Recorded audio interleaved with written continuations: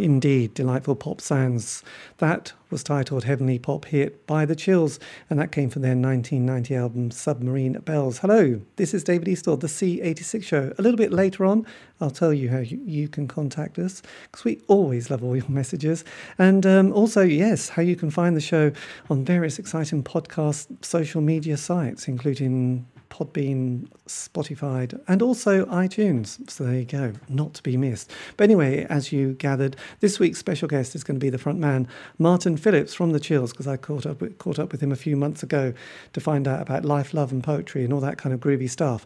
But before the first part of that interview, I think we should play some more music by the band. This is from a John Peel session that went out in 1987, a fine year for music. This is titled Dan Destiny and the Silver Dawn. Take it away.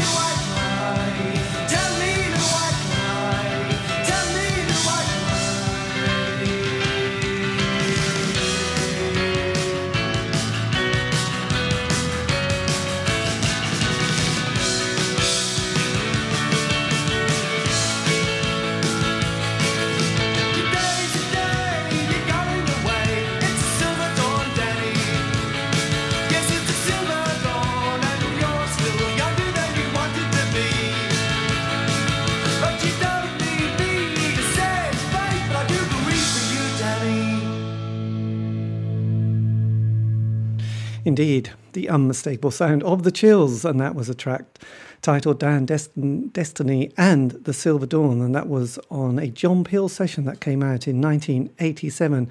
I do believe it was recorded sort of April time, just in case you want to know. And if anybody ever tests you and you're at a party, you will know. Anyway, before that, they also did a session in 1985. I just want to make sure that you've got all the facts. It's so important in this day and age. Anyway, this is David Eastaugh, the C86 Show. This week's special guest is Martin Phillips, all the way from New Zealand. I know we spare no expense on this show. And an interview I did a couple of months ago. This is the first part of the interview where we were talking about the early years of the band, and especially in that post-punk period of about 1980 to 82, and then the birth of indie pop that we love so much. And this was Martin's reply. Martin, take it away. Well, first of all, it's interesting you say that, because that's something I've only been aware of lately, that what is regarded as the indie scene started a little later here. I mean, indications were from where we were that it was already underway. We're hearing things like, I don't know, the Slits, Raincoats, Fire Engines, that kind of stuff. And to me, that is kind of part of that indie thing, but I guess it's not now. It's all been categorized differently. Anyway, there was no sort of transitional point, largely because of bands like Toy Love, who came directly from a much more song-oriented but very powerful punk kind of delivery, but always had a 60s pop sensibility to them, especially in their songwriting. So that was kind of like a less industrial way of taking that energy forward, where in New Zealand, I think a lot of people... I guess, related to the Manchester thing and that what was happening under Thatcher in Britain and that kind of stuff. But at the same time, we didn't have the same sort of urban squalor on that kind of on that level. So a lot of bands just sort of took their energy and went, sort of high energy pop, I guess, and that would account for the Clean and ourselves. Up north, bands like the Abel Tasmans and Birdnest Roys and that kind of stuff. So I guess we already did have the first couple of singles and the Dunedin double EP out by 83 anyway. So, yes.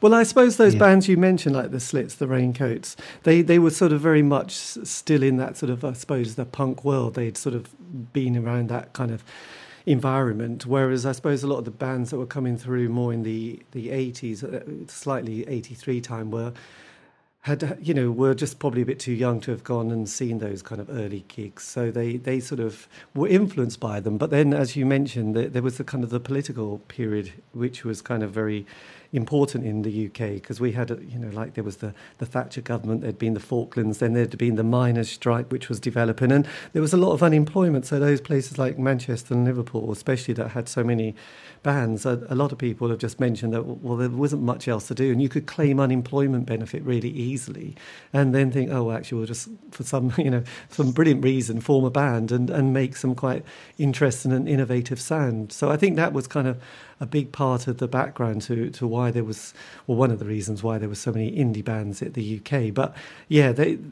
so there was definitely a different feeling, I think, with this sort of the bands who became known as, I suppose, indie from the 80s, which, there was a slight grey area, no man's land. But then, I mean, a lot of those bands like the Raincoats and Slits had pretty well had their day by the time the Smiths' first single and album came. Yeah, that's right. And I should really make clear that I didn't follow the weekly music papers, which I think, notoriously didn't get here till about 2 or 3 months late anyway, but a lot of my friends did, so they were aware of what was happening. And I think the legend of Roger Shepherd starting Flying Nun was because of bands, labels like Postcard and so on. And in fact, if you've ever seen the original Tally Ho Clean release, the idea was that they were all going to have a uniform cover like that, and the insert was going to be what made them stand apart from each other, and that was deliberately inspired by Postcard.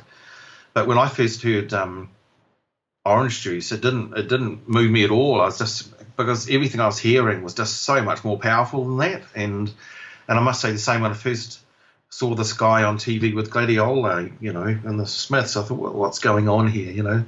Have we lost some ground? Has people forgotten, the intensity of the punk experience?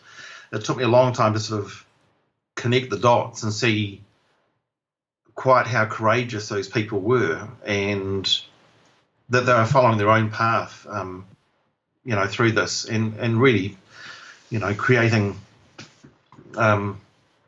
breaking new ground, I guess. Yes. And also, I mean, did you manage to get your sound quite together, relatively easily? I mean, so some bands it seems to be instant, some bands it was, a couple of years, and sometimes, and in cases of like, well, we're still not going anywhere, we'll just give it one last shot, and suddenly got the sort of a sound or single that in the case of, bands around here or in the UK, it was the John Peel play that gave them that next step. It was almost like, well, up to then, you're just playing in front of your friends and family and anybody else you can kind of emotionally blackmail to come and see your gig, and then suddenly John Peel would play it, and then it was like you'd suddenly get a gig, somebody would get, like, oh yeah, do you want to come to, I don't know, Harlow in Essex, or, Leeds, London, Brighton, Bristol, it would be on the circuit. I suppose there was an art centre kind of circuit where you'd probably get 100, 200 people almost guaranteed to go and see a gig on a Monday night. Well, certainly, again, there were people who were aware of what was being played on John Peel, and I wasn't, but it was pointed out to us very quickly when he, I think, was given a bunch of Flying Nun singles and started playing our stuff quite early in the 80s, actually. So that really got us going in terms of touring a lot to raise the money to get to England and so on. But I think you asked about the actual getting the sound together. I'd say we still haven't got our sound together after all these years. I think we're fortunate that a crucial song like Pink Frost had a very special sound of its own, but even that has roots in the Velvet Underground, some of their very boomy kind of move right in, that kind of stuff, through the Clean, point that thing into the Chills and other bands. But that was just one aspect, and everything else about the Chill sound was very hit and miss, and often due largely just to what instruments we kind of stumbled across, like the New Zealand-made Jansen transonic organ that was used on. You can hear it quite a lot on Saturn Doll on the Dunedin Double EP. Had individual sustain circuits for every single key, so it would have that real beautiful chiming sound. And without those kind of happy accidents, I certainly wasn't the kind of person who would say, how are these people getting this sound, or what kind of guitars are they using, what kind of effect pedals in particular. So we kind of blundered our way through in a lot of ways, I think. Indeed, such modesty. Anyway, that's the first part of my interview with Martin Phillips from The Chills, talking about those early years of the band. Anyway, David Eastaugh, the C86 Show. If you want to contact us, we love your messages, as long as they're kind of positive and groovy. You can via Facebook, Twitter, just go to @C86 Show. I will be there. And as I said, I've been archiving the show or shows for the last couple of years. And so you can find them on both Spotify, iTunes, and if you go to Mixcloud or Podbean, they're also all there. Just go to C86 or C86 Show and you'll find them and you'll say, wow, that's what I've been missing in my life all this time. Anyway, a bit more music. This is another track taken from a John Peel session, not from 87, but in fact 1985. This is Rolling Man.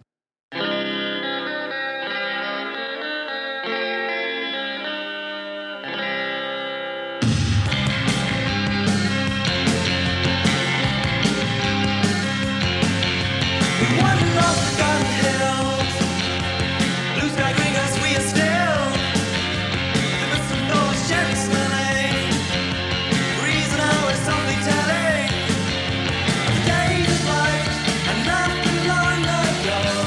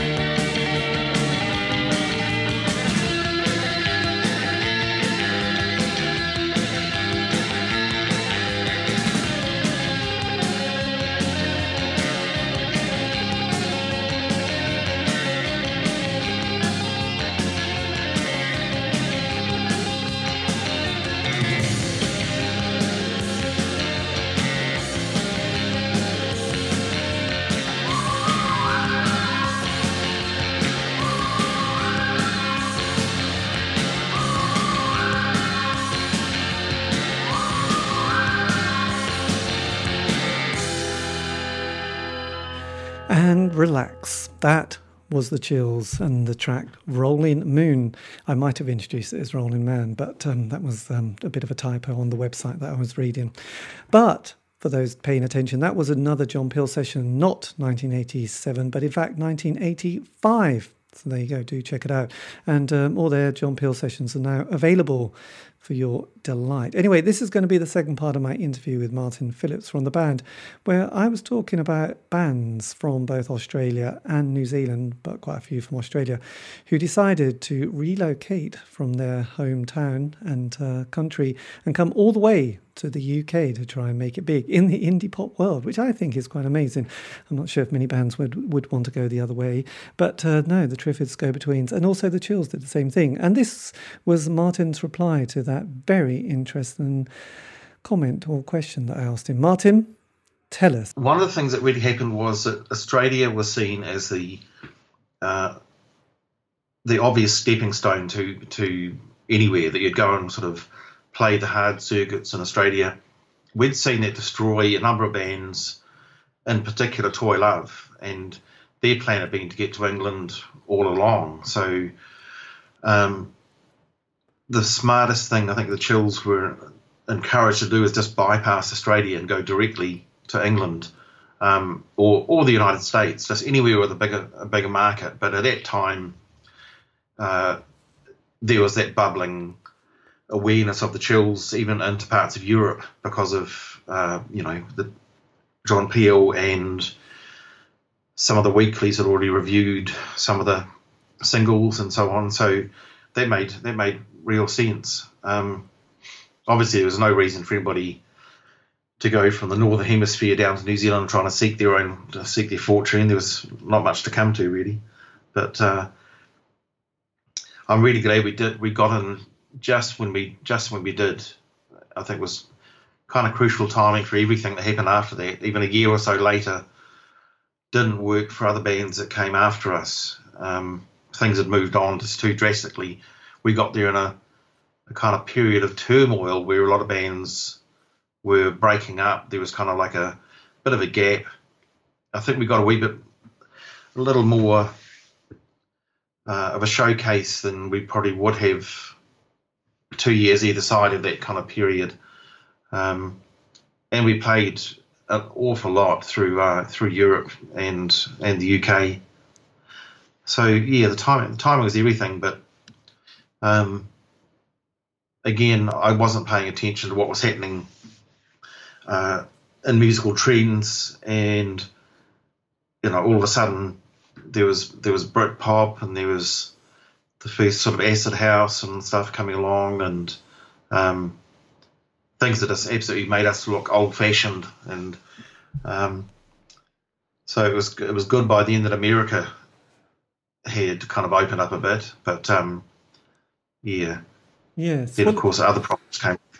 Yeah, well, I was going to say there was the other thing that I hadn't sort of appreciated that much was this kind of, these musical periods. And I know it kind of gets a bit simplistic and it doesn't, it's not 100% watertight, this theory, but, indie did sort of have a kind of glorious period of sort of 83 to 87. And then the music scene started to change, and then there was the dance scene, and then there was the grunge scene from Seattle, and then after that there was the Britpop period. And for a lot of bands, especially who'd started in the sort of early-ish 80s, by 87, 88, I think they felt tired. I think they'd sort of kind of had creatively run their moment, and also probably got to hate each other, and also hadn't made any money. So I think they just felt like, actually, I'm just going to give it up now and go back to college or something like that. So yes, that kind of thing's moving on. Because obviously being, because you're quite different in the sense that did you, when you came over, because I'm kind of curious about this, is it the case that you were just like, we're just on the road for several months, or did you sort of get a base in either UK or Europe? When we first came over was at the end of 85, just for 6 weeks, and they were all London shows except for one in Brighton. And we were just kind of living on floors at our managers and friends' places. New Zealanders who'd gone ahead and were largely living in squats in Bonington Square and Vauxhall, that kind of thing. And I think one of the things that actually served us well was this back then, the amount of people going through the Chills at the same time, at that time in the early years, kept things kind of fresh. You know, when you're talking about bands who are getting sick of each other by that point, I think it's one of the few pluses of having the oft quoted Chills revolving door policy back then. Just meant there was fresh blood and fresh ideas, and generally a step up in quality every time the band kind of reformed or changed. So that meant that we were actually in better form, you know, for the transition to major labels or the American market by the end of the 80s than we could have possibly been in the first sort of energetic flush of the, say, 80 to 82 period. Because I had noticed I was thinking there was a lot of members and thinking, God, that must have been an interesting dynamic. So actually that was a good thing rather than you were just having fire in every drummer and bassist that came into the band. No, I think it's obviously it's complicated, but I think there's only 2 people I've actually asked to leave the band, and with the new band, 2 of the members have been with me 19 years now, and the other 2 15 and 10 years. So we've actually got over half the Chills history now is essentially one band, and that's that's starting to really show in the new albums just what was happening with that coming together and the understanding of what we're trying to achieve. Yes. But in the early days, you know, it's kind of hard to describe, because you will know well from talking with lots of bands how difficult it is to maintain that kind of energy, that excitement, when you're up against the kind of the realities of earning and young families springing up, and you've got all that, plus you're coming from the other side of the world with vast airfares every time you want to travel. So most of the band members went on to other non-musical careers. You know, it really was a case of, as their parents had hoped, getting music out of their system and settling down to a real job.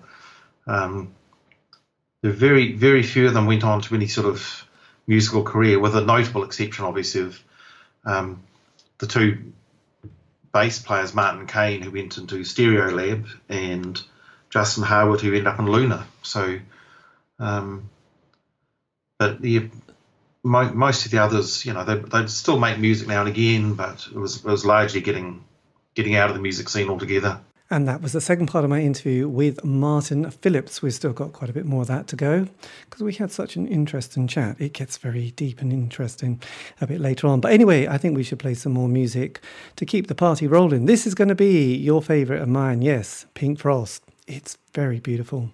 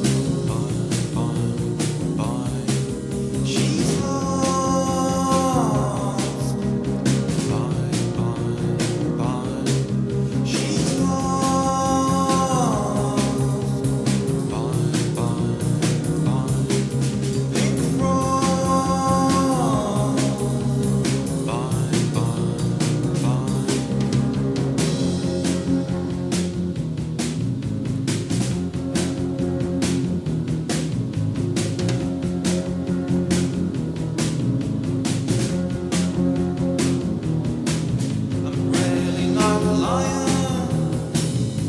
I'm so scared. I have to stop crying. Now she's dead.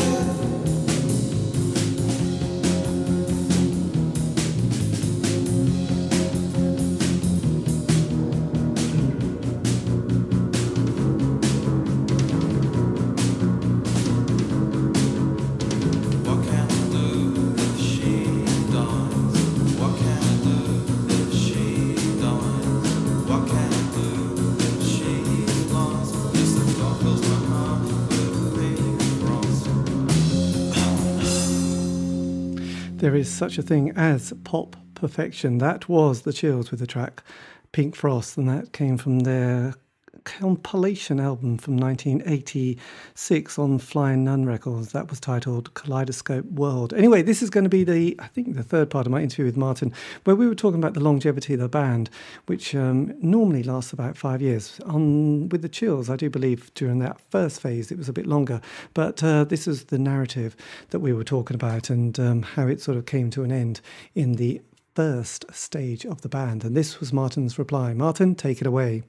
Oh, things were such a confusing mess at that point anyway. We were working on the second of the albums with / Warner Brothers, and just the tide had turned. You know, people were basically over us. There was, as you say, much more interesting stuff happening. The whole hip-hop thing was really very exciting, and grunge and so on. I felt at the time that surely we've established ourselves as kind of a reliable brand name band. Myself as a songwriter quickly found out that this wasn't the case, you know, that we were quite disposable, and were soon disposed of by our record companies. But there wasn't a solid band there at the time, and I suspect if there had been, we would have done exactly what you just suggested. We would have actually looked around and said, what are we going to do? You know, do we actually start trying to follow trends, or stick to our guns? I think essentially a lot of people in my age group, that is the time they bowed out of the music scene, and I mean, not just in the Chills obviously, but and all the bands that I'd grown up with, from the late 70s right through the 80s. That was that time when family pressures were really kicking in, so a lot of people really had to decide once and for all, is there a career for me in this or not? And most of them, I think, wisely decided there wasn't.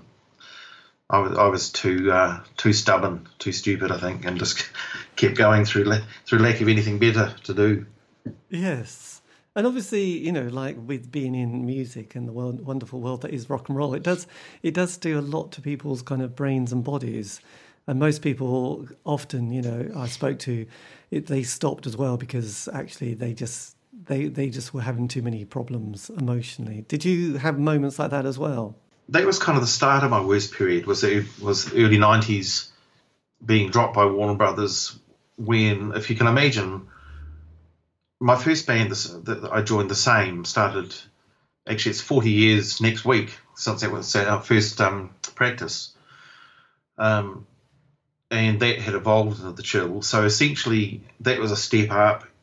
The whole Chills thing had been this rise in momentum and excitement right through the 80s. Kind of peaked around the early 90s and then just collapsed spectacularly. So although there'd been, I think, a reasonable, realistic amount of drink and a bit of marijuana, a bit of cocaine here and there, through some of the later years in particular, nobody was addicted to anything, wasn't even sort of regular use of anything. But my personal kind of downward spiral started soon after that, and right through the sort of mid to late 90s were very troubled times for me indeed. So yeah, that's when that kind of all started. Yes. And how long, I mean, did you literally have to have a sit down with yourself and anybody else to sort of get things sorted to sort of move on? Because obviously you're still creating music, but with those kind of periods where you have to, have some big questions and some sort of new solutions to problems. Did that take quite a while to get that kind of sorted out, to move on again? Well, it did, and again, it's very complicated in terms of the various threads involved. But because I re-signed with Flying Nun and did the Sunburned album '95 and toured that in '96 through the States and Europe, but there was just very, very little response to that. It was more, just a lot more problems. I think in the late '90s, just when I was starting to pull myself out of it, that's when I contracted hepatitis C. So it's taken me until basically this year to finally be free of that. So that's nearly, there's 20 years of basically feeling sick, and that's the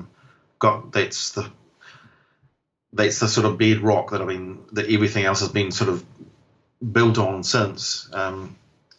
My ability to function or not, combined with some real depression kind of issues, drug addiction, drug abuse kind of issues.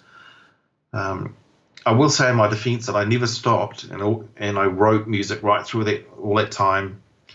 But trying to find from New Zealand the means to actually get that out into the world as an ongoing career was just so problematic. And living on a sickness benefit meant that it was actually hard to even do demos of that material.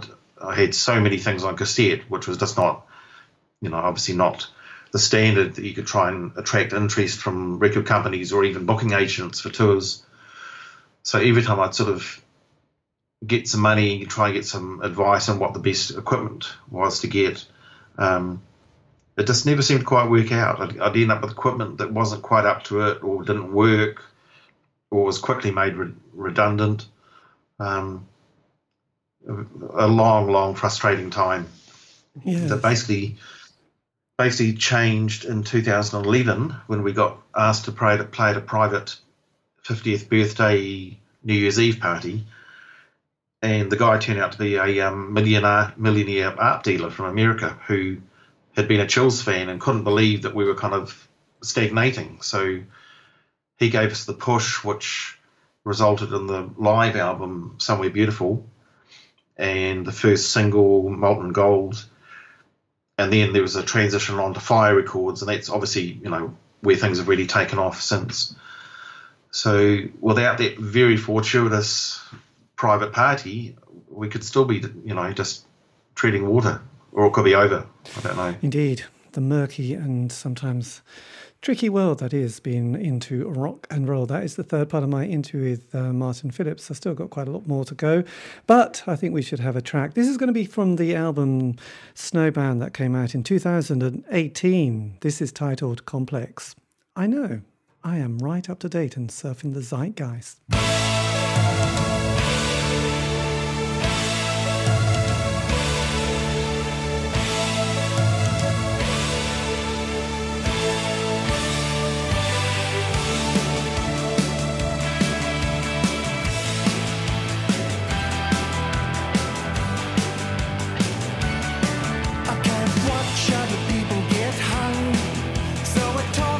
Biting my tongue, I'd ring around, but I slipped a few rungs.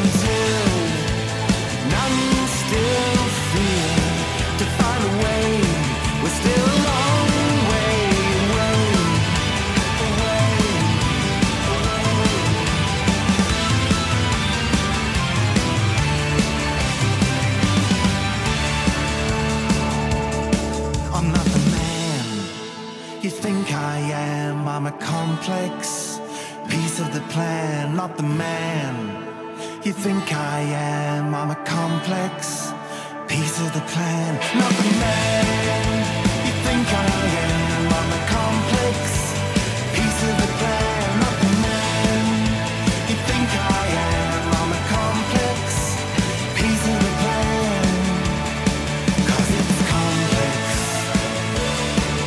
It's complex.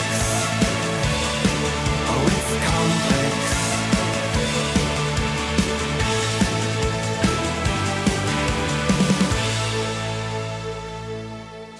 Another stonkingly good song. That is The Chills, and that's a track titled Complex that came out from the album Snowband from 2018. You see, they're still alive and kicking. Anyway, this is David Eastaugh, the C86 Show, as I said a bit earlier, and just in case you were thinking, I didn't have a pen and paper, you can contact me via Facebook, Twitter. Just go to @C86 Show.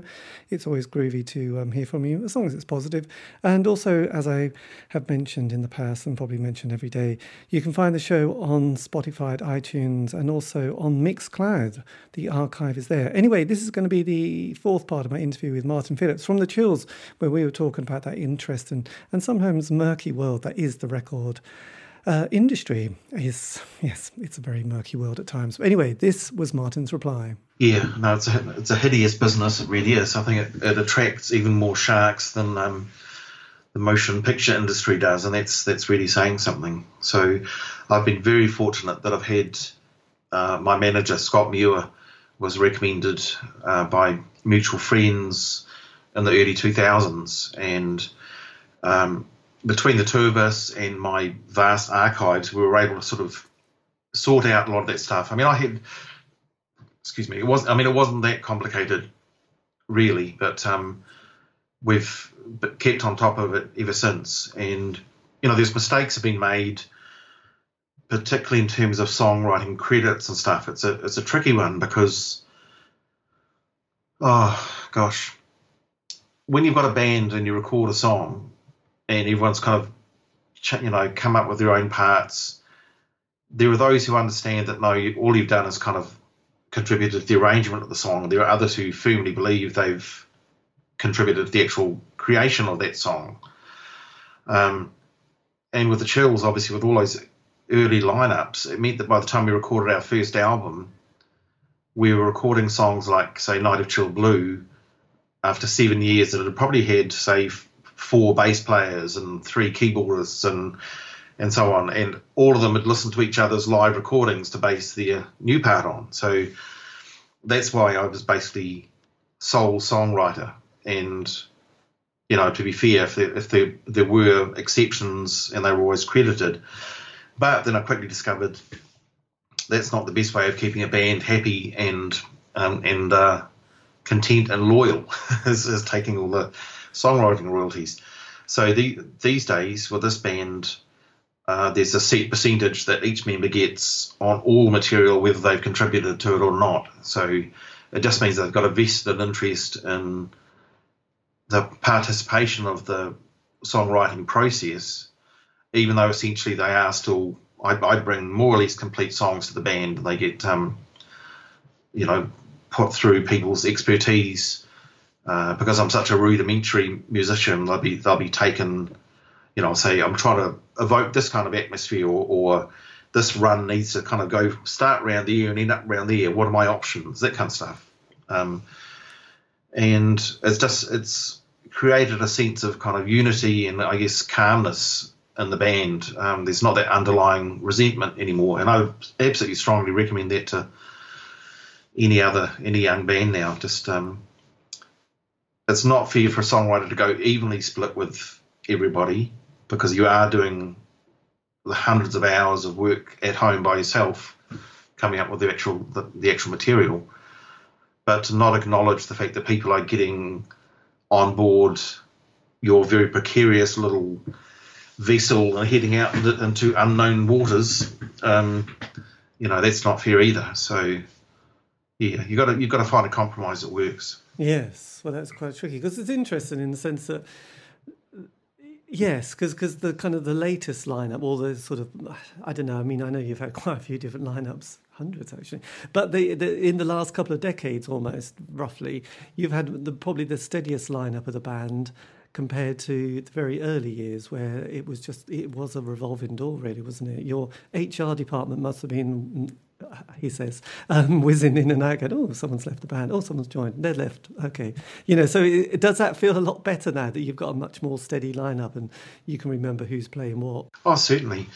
Yeah, and it was never as bad as it's been made out in the media. Obviously, it was it wasn't like there was never the threat of not knowing who was actually in the band at one time. But the fact they've stuck with me through very uncertain times during the 2000s, and now having toured Europe twice in the last 4 years or something, and couple of American shows, 2 albums and a live album and a few singles and stuff.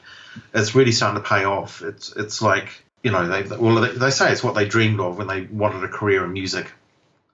They were all Chills fans to greater or lesser extents, and so to find the band, to come back into the band, and then find the band is having a really strong renaissance, and in a lot of circles as being regarded as good as or even better than we were in, say, around 1990, Submarine Bells. You couldn't ask for more than join your favourite band and suddenly find it's not just a nostalgia package, it's actually a creative vehicle firing on all cylinders.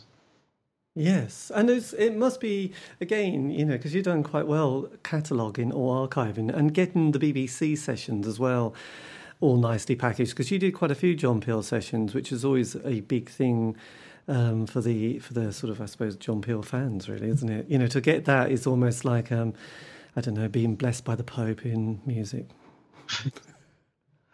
Yeah, and again, my ignorance, I didn't really know, I hadn't heard John Peel sessions before we got there. Otherwise, I would have chosen the songs quite differently. I saw them as an opportunity to kind of demo new songs or just ones that were perhaps sounding better than they had when we recorded them, do a new version. The real shame is we were doing some great covers at that time. There's always been 1 or 2 in the set, and we were doing a blistering version of Cat Stevens' Matthew and Son in the late 80s, and also a weird kind of punk Bo Diddley version of What Should We Do with the Drunken Sailor. That there's some great live cassettes, but that would have been the perfect kind of thing to do on the Peel session, and I just didn't know that until I sort of learned more about what they actually were later on. And by then we were kind of, I think, signed to Slash and Warner Brothers, and we're sort of no longer, we kept approaching the BBC, and we weren't allowed to do John Peel, we weren't allowed to do Janice Long, and because we were now a big band and presumably had backing from a major label. So that was kind of sad to find ourselves on the other side of that, because it was special.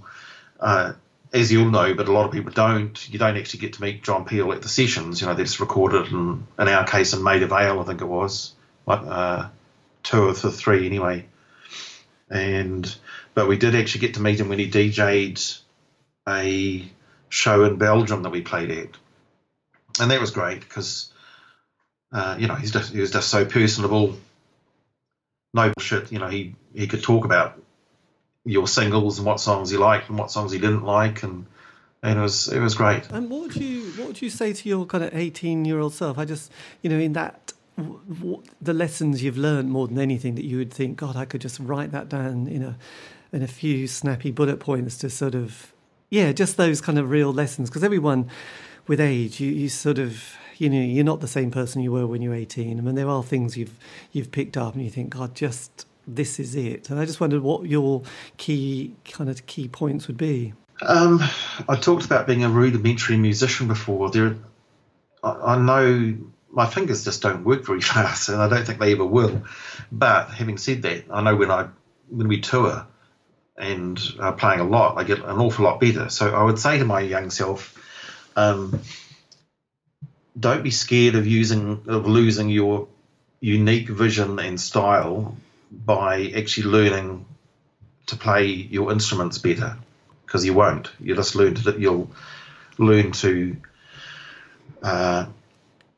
make those ideas more real, ones that you can't quite access.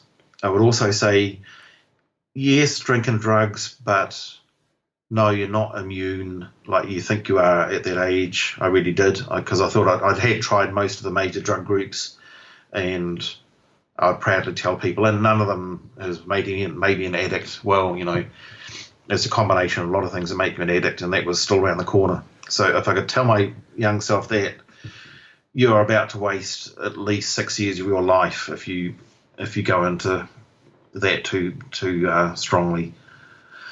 I would tell myself to communicate better with the band, as we do now. We actually have meetings where we say, speak now or forever hold your peace, more or less. It's like, anything that's on your mind, this is where we talk about it. There was so much bottled up and so much that never got said, and is only now being revealed as the documentary about the Chills is being completed. I've seen some of the interviews with the ex-band members, and it's like, oh my God, I had no idea what some of those people felt or thought or were actually going through at that time. And that is the last part of my interview with Martin Phillips from The Chills. And if you want to know any more information, they do have a Facebook page, and also I do believe a website, and activity in the new year, or this year and beyond. So there you go. A huge thank you for giving me the time. Thank you ever so much for listening. This has been David Eastaugh, the C86 Show, and I'll leave you with another track by The Chills. This is Matthew and Son.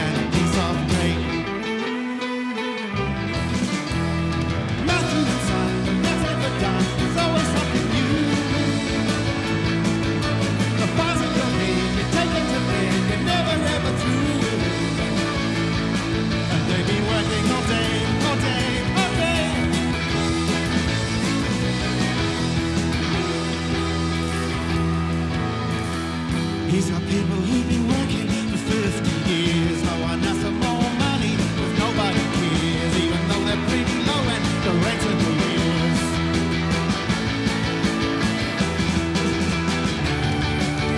Matthew and Son,